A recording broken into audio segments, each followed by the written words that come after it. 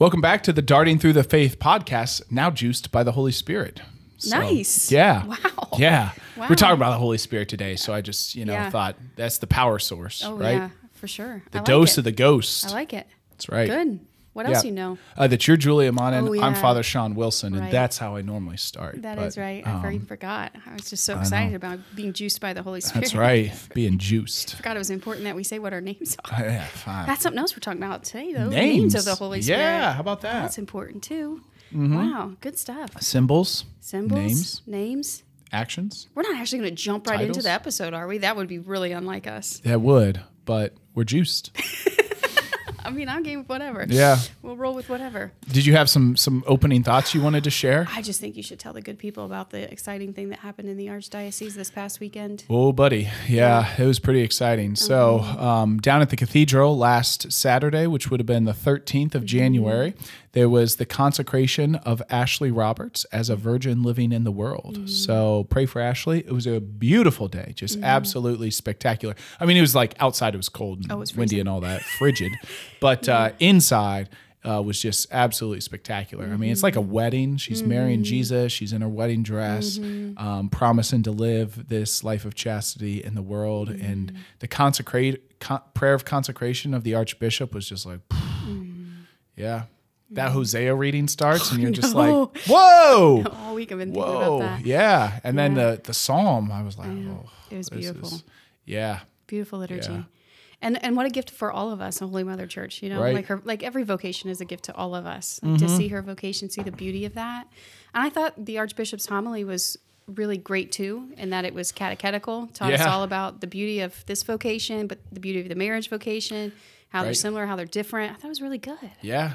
How her vocation prepares all of us for heaven. Yes. Right? Because, they say priests, we are in persona Christi, right? So we're in the person of Christ when we're ministering. She's in persona ecclesia. So she's in the person of the church. So in her very life images the church and the church's love for Jesus.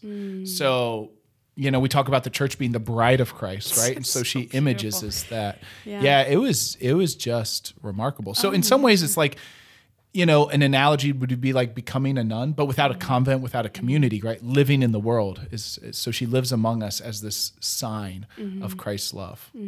Yeah. So beautiful. Yeah. And she has the most beautiful singing voice. Oh my gosh. Sounded like a little bit like Buddy the Elf there. I know that. But there was a few parts where she would chant the response. Yeah. And yeah. I think I'm in heaven. Yeah, it was. Not sure when I got here, but the bridegroom is calling, and the bride is answering. She's responding. It was so beautiful. It was awesome. Yeah, my husband took me, which was great. It was good for him to be there. It was really great. Yeah, my little guy was with us. It was so good. Yeah. Your husband texted and said, what did he say? He said, ordination is awesome, but that was just one of the most beautiful things ever. It was striking. Like, yeah. And then he told me, congratulations, Father. You were the second tallest priest there. I thought, wow, that is touching too. To which I tried to say that wasn't correct when we got up here today, and you said no way. It is correct. It is correct. She tried to say I was the third.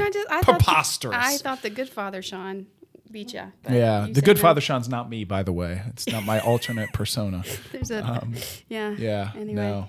The good Father Sean knows who he is. He does. It's not you. I can't imagine he listens. He's that good. He's that good. Not to say all of our listeners are bad, right? Right. But, no, you're not. Yeah. No, you're not. But it was really beautiful, and what a gift. It was. They live streamed it on the Cathedral Basilica's YouTube channel. I don't know if you can still go back and watch it. Sweet. But perhaps if you're really looking to watch it or listen to the homily or see the beauty of it. Or see that I am the second tallest priest that was or there. see because you were right next to Father Sean, right at the altar, so you could clearly tell. But that's when I thought, no, Father Lanham-Witch has you beat. Because I thought you were right next to each other. I thought it was clear as day. But anyway, I digress. You say he's taller, or no, I don't say that. I rebuke that. I rebuke taller, it. So I believe you. Okay. Heresy. Sorry to offend Fighting you. words. Right. So beautiful. Yeah. So good. God is so good. He is so beautiful. Yeah. And he calls us to so many different varied vocations. It's like the garden The garden has its different varieties of flowers, right? We're not all called to be the married flower. The Lord has vocations for each of us. And when we find it, the garden of the church becomes more alive. Yeah. Yeah, I was like having a conversation with somebody after it, and the comment was, like, I wish that I could offer that to the Lord, but, that isn't what he called me to, and, mistakes of their past and everything else. But I said, I agree. You do watch something like that and like regret every life decision you've ever made. But I said, in a real way, those of us that aren't called to that vocation get to really radiate and be an example and a witness to Christ's mercy. And that's a beautiful attribute of our Lord and Savior as well. Right. So we shouldn't run from that reality, and we're all called to different vocations. Yeah. So anyway. Mary Magdalene wasn't called to that vocation, but yet she clung to the Lord with all her strength. And we always go to things that's not for us, right? And that's okay. But that doesn't mean it doesn't mean anything for us, right? Yeah. Right. Those who are virgins, celibate, go to weddings, and it's a beautiful day for everybody there, right? So, yeah, truth. It's just wonderful. Truth. It was so good. Okay. Yeah. So anyway, I did want to talk about that because it was so good. Great. We have to talk about that. Yeah. I don't have anything else important to talk about. Yeah. If we really got into it, we could just pull out the right and just start reading through it, because it was so bomb diggity. It's like how I was thinking, like, how many times we get to see that in our life, right? Like for a lot of people, like, ordination's once in a lifetime. I don't know, for even more of us, that is once in a lifetime. So, yeah. It really is. There's so few in the world. Do you know how many? Say like 300 in the United States. Okay, in the United States. Yep. Okay. 2 in the Archdiocese of Cincinnati. It's just crazy to think about how rare that vocation is. Well, it's a radical vocation. You got that right. I mean, all the more beautiful. Anyway, so yes, please pray for Ashley, because with the radical vocation, I'm sure will come with radical crosses. So, but anyway, she'll have the grace to carry him too. You got that right. So, yeah. Anyway, beautiful. I kept my program, because who doesn't want to re-look at the liturgy and everything that was prayed and sung in there, because it was so beautiful. Anyway, good stuff. Okay. I actually have 2 programs in case anybody needs one. It's an extra one. Even the cover picture was great, so good. Everything holding out her it. finger and Christ putting a ring on it. Yeah. Oh, buddy. So good. Yeah. So good. So good. Now, I know you couldn't see because Ashley's back was, but I was curious if the Archbishop was going to try to slide the ring on her finger. Yeah. He did not. He did not. Yeah. Which isn't surprising. Yeah. It's just kind of she like put it on herself. He handed it to her and she put it on herself. Just like he didn't put the veil on her too. Her I didn't see that. Who put the attendants? Okay. Yeah. That makes sense too. And there was like bobby pins or clips or something like that to clip in the hair. Yeah. Yeah, it would have been a little. Right. Let's just say not in the Archbishop's wheelhouse, nor mine. Right. So I'm proud of you for knowing the word bobby pin. Thank you. You're welcome. I guess. You're welcome. Proud of you. It's accurate. Yeah. They're good for picking locks. That's how I know when I've done a little B&E in my past. Yep, got it. That makes sense. Yeah, that's breaking and entering. In case anybody doesn't know. I did know that. Yeah. Right. And it's good for the beard.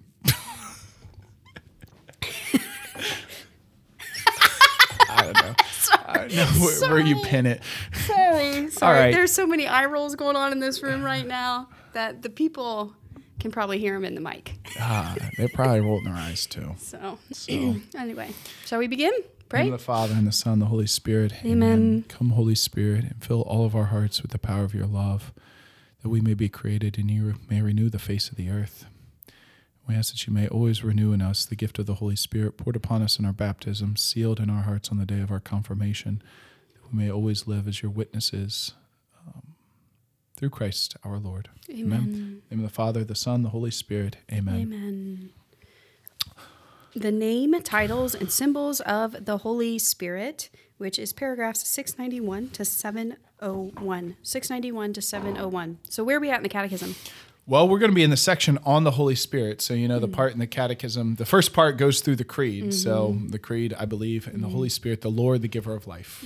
So that's what we're at. Great. The second section about the Holy Spirit, the first section basically talks about the mission of the Holy Spirit and the mission of the Son. So they have a similar mission, the Son and the Spirit, coming to basically bring everything back to the Father, all of us, all of creation. So, okay. So the proper name of the Holy Spirit. Holy Spirit is the proper name of the one whom we adore and glorify with the Father and the Son. The Church has received this name from the Lord and profess it in the baptism of her new children. The word spirit, as it mentions, is a translation of the Hebrew word ruach. Yes. Yeah, ruach, like breath or air or wind. And we first see that word ruach in the Old Testament as the wind of the water, the breath that hovers over the waters at the very first verses of the book of Genesis. So that's even from the dawn of creation, the Holy Spirit is present in creation in this breath, this wind, this ruach. I don't know Hebrew, but that's really beautiful. Yeah. I think you're nailing it. Yeah, I mean, I don't know any different, but it sounds like you know what you're doing. My Hebrew is as good as your German. Deutsch is sehr gut, yeah? Oh, I'm offended. Yeah. I rebuke that. It's terrible. No, that's accurate. Okay. Okay, great. Now is as good a time as any to put a shout out to the good people at Ruha Wood Psychological Services. That's right. Yeah, or the Ruha Woods Theology of the Body Center down in Cincinnati. Right. So, right. This is where they get their name. Yeah, this is where they get their name. Yeah, the breath that renews, right? Yeah. Check them out. Good people doing great work. The titles of the Holy Spirit. So there's all sorts of titles that the Holy Spirit, which get used in by the words of Jesus. So that a lot of that is at the Last Supper discourse in John's Gospel. But then also we've got some proper names in the Acts of the Apostles, and finally St. Paul uses all sorts of names for the Holy Spirit. So the Paraclete, which is or the one who's called, or the Advocate. Those two kind of get used interchangeably in that Last Supper discourse. And Jesus even calls the Consoler, the Paraclete. Yep. And the Spirit of Truth, that also comes up in the Gospel according to John.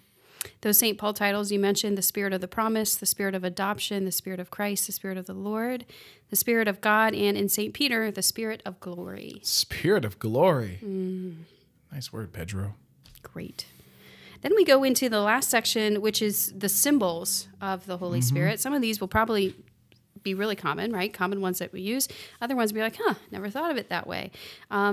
First is water, then anointing, fire, cloud and light, the seal, the hand, the finger, the dove. So there's a paragraph for each one of those. Is that your favorite, the finger? The Digitus Dei, right? Yeah, we'll get to it. It's a good one. How do you pick a favorite, though? I know. I don't know. So water is, Jesus talks about the waters of the life-giving waters in chapter 5, I think, of John's Gospel. Let me check that. It might be in here. It's 27. I don't know exactly. Yeah. Oh, I don't know. Anyways, so the Holy Spirit is this water, right? To be born again of water and the Holy Spirit. And the Holy Spirit is active in baptism. So the Holy Spirit, we're born again of water and the Spirit in baptism. So we're given birth into this divine life at baptism and given birth into the Holy Spirit also at our baptism. So thus the Spirit is also personally the living water welling up from Christ crucified as its source and welling up in us to eternal life. That's what I was looking for. That's John 4, not 5. My bad. Yeah. Yes. Okay. So the Holy Spirit is imaged in water, right? Yep. The waters of life, the waters of rebirth, action of the Holy Spirit. And then in paragraph 695, the next symbol mentioned is anointing. The symbolism of anointing with oil also signifies the Holy Spirit to the point of becoming a synonym for the Holy Spirit. There were several anointed ones of the Lord in the Old Covenant, preeminently King David, but Jesus is God's anointed in a unique way. The humanity of the Son assumed was entirely anointed by the Holy Spirit. We get a sign of this in the baptism. So in the baptism in the Jordan, the Holy Spirit descends upon Jesus as this anointing, as the Messiah, as the one who's going to save the people, that he's going to lead them into the promised land of eternity, right? Just as in Joshua led the people over the Jordan River as to lead them into the promised land in the book of Joshua, Jesus is anointed in the River Jordan as the one who's going to lead us into the eternal holy land, promised land. So Jesus is truly the anointed one, right? He possesses the Holy Spirit in its fullness, and that's the anointing that fills him from the very moment of his conception, because the Holy Spirit, through the power of the Holy Spirit, Jesus is present in the womb of the Blessed Virgin Mary. So he always is filled with the Holy Spirit. And then it's like sealed and sends him out on mission after his baptism. Okay. So the water, anointing, and then we move to fire. While water signifies birth and the fruitfulness of life given in the Holy Spirit, fire symbolizes the transforming energy of the Holy Spirit's actions. The prayer of the prophet Elijah, who arose like fire and whose word burned like a torch, brought down fire from heaven on the sacrifice on Mount Carmel. This event was a figure of the fire of the Holy Spirit who transforms what he touches. And then the next line's about John the Baptist, who goes before the Lord in the spirit of the power of Elijah. He proclaims that Jesus will baptize with the Holy Spirit and with fire. So John the Baptist is this new Elijah who brought down fire upon the sacrifice, and now John the Baptist who proclaims that Jesus is going to transform all through the Holy Spirit and fire. So just this beautiful biblical imagery about the Holy Spirit being this image of fire that transforms, right? Fire that changes, fire that invigorates, just as it did Elijah and John the Baptist. But we're not done yet with fire, because it's ultimately fulfilled on the day of Pentecost. Right? The day of Pentecost, where the tongues of fire come upon the apostles, forever transforming them, right? Because they're in the upper room after Jesus ascends into heaven. They're there for 9 or 10 days-ish, 9 or 10. And they're there praying, and they're scared. They're still in that upper room. They're locked. They're afraid. And then the Holy Spirit descends upon them. And then their lives are forever changed, right? Their lives are forever to go out like gangbusters, alive with the Holy Spirit to transform the whole world. So fills them with himself. They're filled with the Holy Spirit themselves. Have you ever heard of John of the Cross's imagery with like the fire and this transforming aspect of the fire? And the log? And the log. I have. Yeah, like we're like a log. He uses that analogy like we're like a log, and then the fire of the Holy Spirit is transforming us. And the first thing before the log can catch fire, it has to be dried out. You have to dry that log out, so it's hissing and crackling and dried out. Right. Then eventually it's catching fire, and then eventually it burns down so much that it becomes the fire itself. Right, like we've grown in our union, our likeness with Christ, but it's transforming. And then so much that it burns into this fiery coal that then can set other things on fire. Right. It's just really beautiful imagery to think about next time you're sitting around a campfire. That's right. Something about while you're cooking that s'more. Right. That transforming aspect of the fire of the Holy Spirit. Yes. Okay. All right. And then we get into the symbol of cloud and light. Cloud and light. These two images occur together in the manifestations of the Holy Spirit. In the theophanies of the Old Testament, the cloud, now obscure, now luminous, reveals the living and saving God while veiling the transcendence of his glory, with Moses on Mount Sinai at the tent of meeting, and during the wandering in the desert, and with Solomon at the dedication of the temple. So it's interesting. The cloud and light go together, because the light reveals, the cloud obscures. And that's what God does for us, right? In some sense, everything is revealed, and yet we don't know everything, right? Life, we live in some ways obscurity, right? God is a mystery to us. We can never fully comprehend the Lord. And so the Holy Spirit's imaged as sometimes revealing and sometimes showing us just how obscure and how mysterious the Lord is. So there's kind of like tension, right, of light and cloud. In the Holy Spirit, Christ fulfills these figures. The Spirit comes upon the Virgin Mary and overshadows her, right, just as the cloud overshadows, so that she might conceive and give birth to Jesus. And then on the mountain of the Transfiguration, the Spirit in the cloud came and overshadowed Jesus. Jesus, Moses, and Elijah, Peter, James, and John, and a voice came out of the cloud saying, "This is my beloved Son, my chosen. Listen to him." Finally, the cloud took Jesus out of sight as the disciples on the day of his ascension, and will reveal him as a son of man in glory on the day of his final coming. So that, chapter 1 of the Acts of the Apostles, the Lord is taken up in the ascension in the cloud. Again, right? Mysterious. Again, obscuring, right? Where did Jesus go? And we don't have, he's not sitting next to us like he was for Peter, James, and John and all the other disciples to know. So there's this obscureness in the ascension. Yeah. And he'll come in the same way. Riding upon the clouds, though, that's going to be a sight. Truth. I think we're going to talk more about that in our next episode, if I'm not mistaken. Yeah. In our final days. Yes. Okay. So then we go into the symbol of the seal.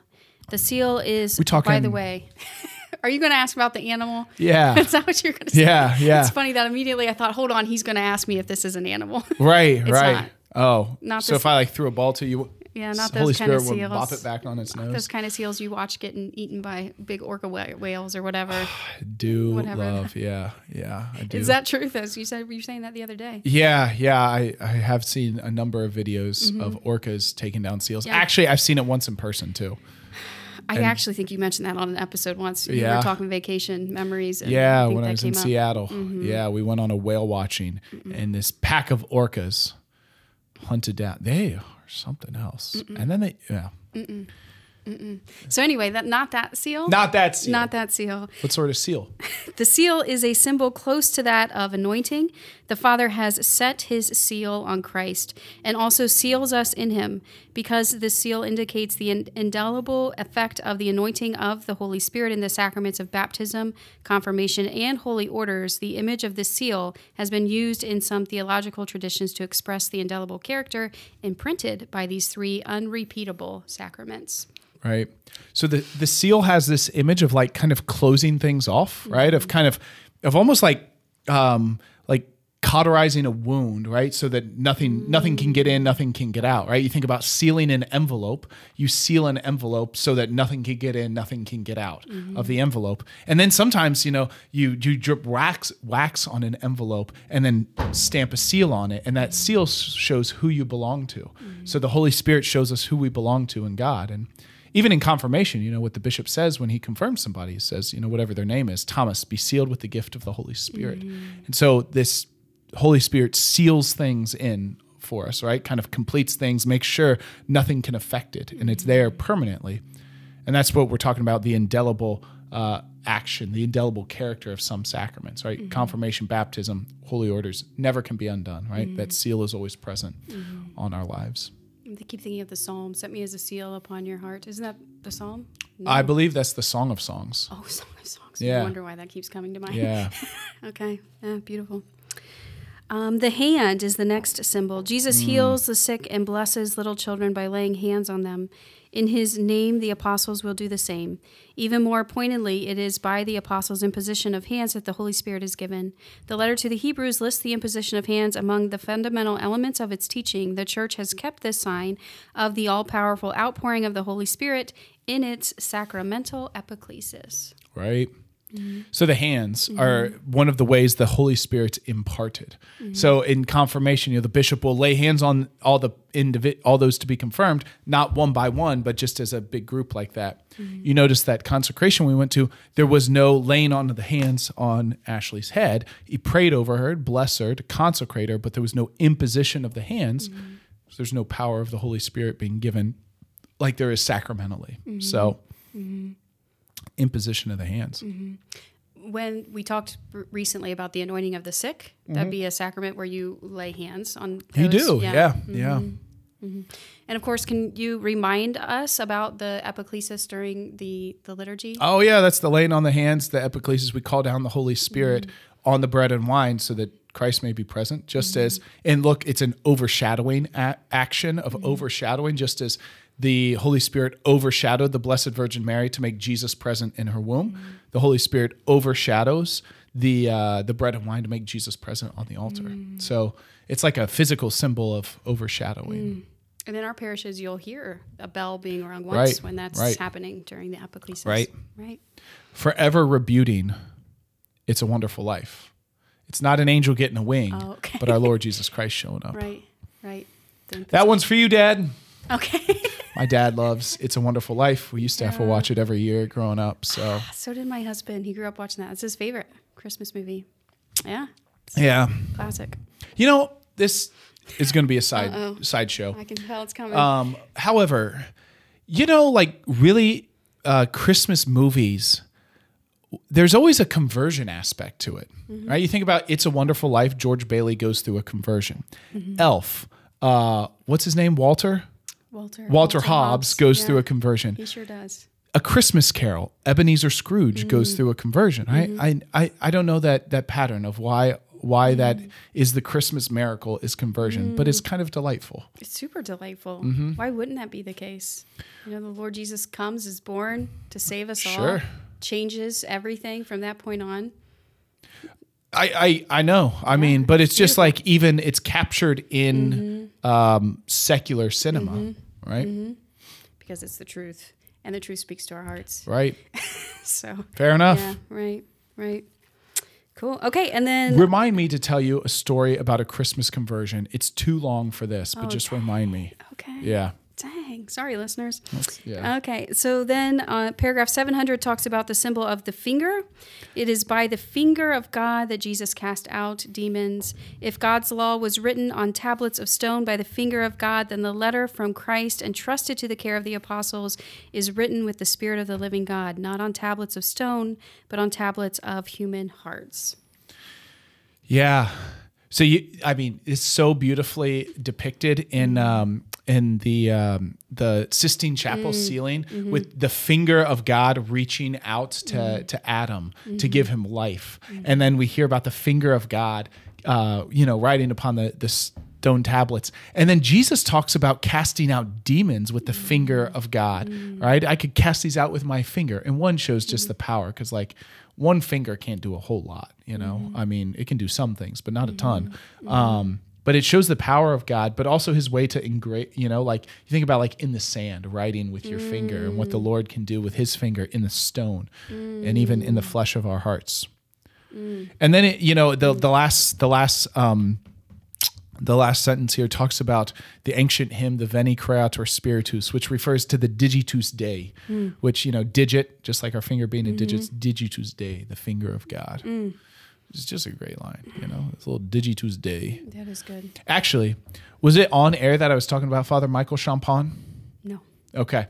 So Father Michael Champagne is a great Louisiana priest. He's got a great talk on confession that is on YouTube. You can watch it. It's from a men's conference, I think. But he talks about this Digitus Dei. Almost went into like some terrible Louisiana accent. But he talks about the Digitus Dei, the finger of God, in the story of the prodigal son. That's this man's conscience, like waking him up, the younger son, to go home, right? It's like the Digitus Dei begins to work on us, right? The finger of God begins to prod in our hearts to awaken us to come back to the Father's house. So, yeah, that finger of God is real pokey. It's pokey in the best of ways. Yeah. Respond to it. Right. Yeah. Not like a sixth grader. Like, Right. No offense to any sixth grader that's listening. Right. No, right. Absolutely. I was me as a sixth grader. I'm getting lost on like the image of the Sistine Chapel and that reality of God and the finger and Adam, and then like Eve being under God's arm, just like waiting, that greatest gift, to him giving her to Adam. Anyway, what beautiful art. Yes. Okay. Jeez. All right. And then lastly, the last symbol, the dove, at the end of the flood, whose symbol refers to baptism, a dove released by Noah returns with a fresh olive tree branch in its beak as a sign that the earth was again habitable. Habitable. Did I say that right? That sounds really funny. Habitable. There you go. That sounds better. When Christ comes up from the water of his baptism, the Holy Spirit in the form of a dove comes down upon him and remains with him. The Spirit comes down and remains in the purified hearts of the baptized. Yeah. So, and this gets fulfilled in Pentecost, right? The Holy Spirit comes down as a dove. It comes down as in the image of a dove upon Jesus at the baptism of the Jordan. So the dove's always is regularly a symbol of the Holy Spirit. So just a refresher on the symbols: water, anointing; fire, cloud and light; the seal, not the animal. The seal, the hand, the finger, the dove. Yeah. Symbols of the Holy Spirit. Yeah, actually, I was at a nursing home. No, I was at a funeral home. This was years ago, and I noticed the funeral home's logo has a dove with a little branch in it. I said, "Oh my gosh, that's some great like." After the flood, after the storms of death, there comes peace. That what a great image for a funeral home. If after the waters recede, that the Lord's presence comes, and the funeral director was like, "Yeah, we didn't think that much about it, but I still thought it was pretty cool." Yeah, it's like when you choose a confirmation saint, you're like, I don't know, but it's really ends up being like mind-boggling. Right. Yeah, perfect saint. Yeah. Oh, that's great. Good. Well, anything else with that? Names, titles, and symbols of the Holy Spirit? I don't think so. I think that's the names, the titles, and the symbols of the Holy Spirit. Well, we already threw the dart. We did. So next week we're going to be at 10:38 to 10:50.